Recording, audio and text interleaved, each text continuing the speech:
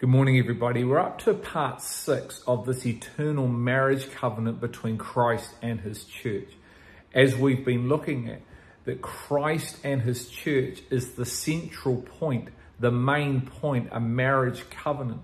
The type of relationship that defines us with God is called covenant, which is very different from a contract.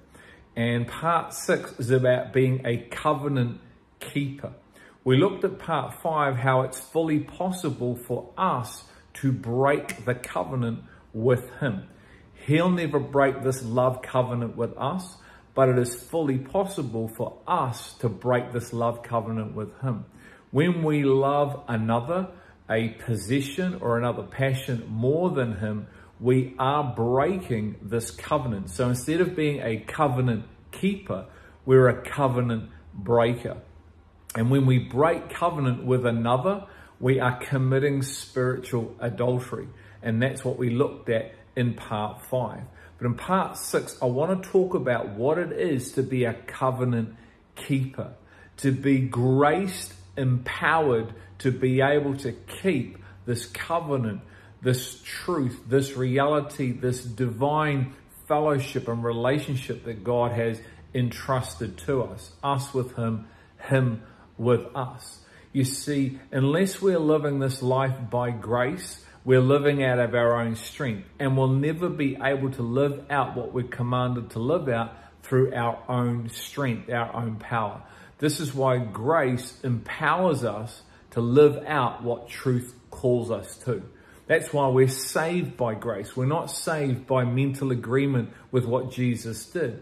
We're saved by the receiving of the work of what Jesus did within us, which takes us from death to life in the Spirit. And then we continue on through this power of grace, which saves us to be able to live out what truth has called us to, the great commandment, the great commission. But we're empowered by another source called Christ himself, who is the power of God, who is the wisdom of God. So we're called to be covenant keepers through grace, by faith. And so it's important to note this reality. Otherwise, we will break this covenant. And it is fully possible because God has given us everything we need for life and godliness in the Son. And I want to read 2 Peter 1 verse 3 to us, because these are powerful words. It says, seeing that his divine power has granted to us everything pertaining to life and godliness. Let me read that again. Seeing that his divine power, his grace, has granted to you and I everything pertaining to life and godliness through the true knowledge, not the false knowledge, the true knowledge of Jesus, who called us by his own glory and excellence. Wow, this true knowledge that comes from grace empowers us to live this life of life and godliness, not be in a form of godliness, like 2 Timothy 3 talks about, but be in godliness and be able to demonstrate a life of wisdom, godliness.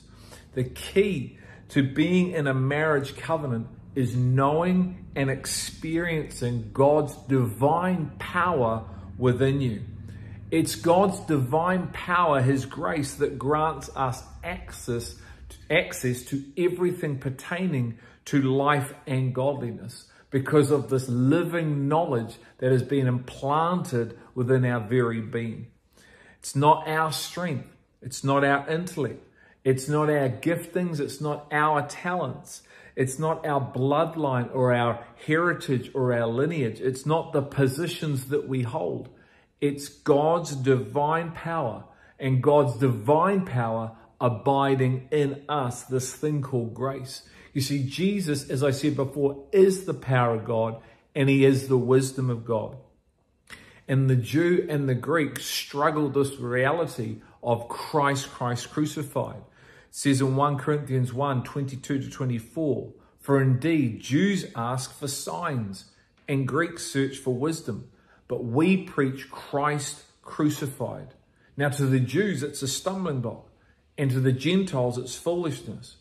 But to those who are called, both Jews and Greeks, Christ, the power of God and the wisdom of God. For us who are being called, this power reality, this wisdom which is contained in Jesus is the way to life and godliness. We know that the church, God's people, are built on the revelation of Christ himself. In other words, we're built on the knowledge of Jesus. It says without knowledge, God's people are destroyed. Without knowledge, you and I are destroyed. We're not able to live the life that we've called to live because we're trying to live it through our own ability. But when the Word of God, Jesus himself, is building his people are fully capable through himself, because he's the power of God, he's the wisdom of God, to be a promise keeper, to be able to be a covenant keeper, no longer breaking covenant with God and no longer committing spiritual adultery. We're able to keep the commandment. Have a listen to the promise of 1 John 2, 4-6. The one who says, I have come to know him, here we go, here's this knowledge again, but does not keep his commandments is a liar, and the truth is not in him, right? So if the truth is not in you, even though you say you know him, you're going to be a covenant breaker. But whoever keeps his word, in him, the love of God has truly been perfected. By this we know that we are in him. The one who says he abides in him ought himself to walk in the same manner as Christ walked. What a powerful promise. What a powerful declaration. And this is where we must be serious about our faith, and we must look in the mirror and ask ourselves some very serious questions in relation to this covenant relationship with Jesus himself. And the reality is whether we truly know God or not. So we're able to be a covenant keeper, not a breaker of the covenant. And we need to ask ourselves questions like this. Have I ever experienced the resurrectional power of God within me, taking me from death to life, remembering that Jesus is the power of God? Paul said he received the gospel through the revelation of Jesus Christ, the power of God. He got the messenger. He didn't just respond to the message. He didn't hear someone preaching a reality. He received the work of God, the revelation of the person himself, and he came alive on the inside because Paul received resurrectional life. He received the resurrected one. Second question, have I and do I only make a verbal and mental agreement with the word of God, Jesus himself, as opposed to receiving through revelation the living conviction in my heart by the word? It says in Thessalonians that the Thessalonian church received the gospel in power, Holy Spirit, the word with full conviction. 4 elements that empowered the ability to keep the covenant and be a covenant keeper. Third question, have I only been raised with the do's and don'ts, the rights and wrongs, the good and the bads, as opposed to literally life of faith in Jesus himself? Fourth question, am I more into religious ceremonies, traditions, beliefs, forms, that I am at being transformed by the word himself? Fifth question, am I more about intellectual understanding of scriptures, studying the Hebrew and the Greek, more than I am about having my mind renewed through the power of the Spirit?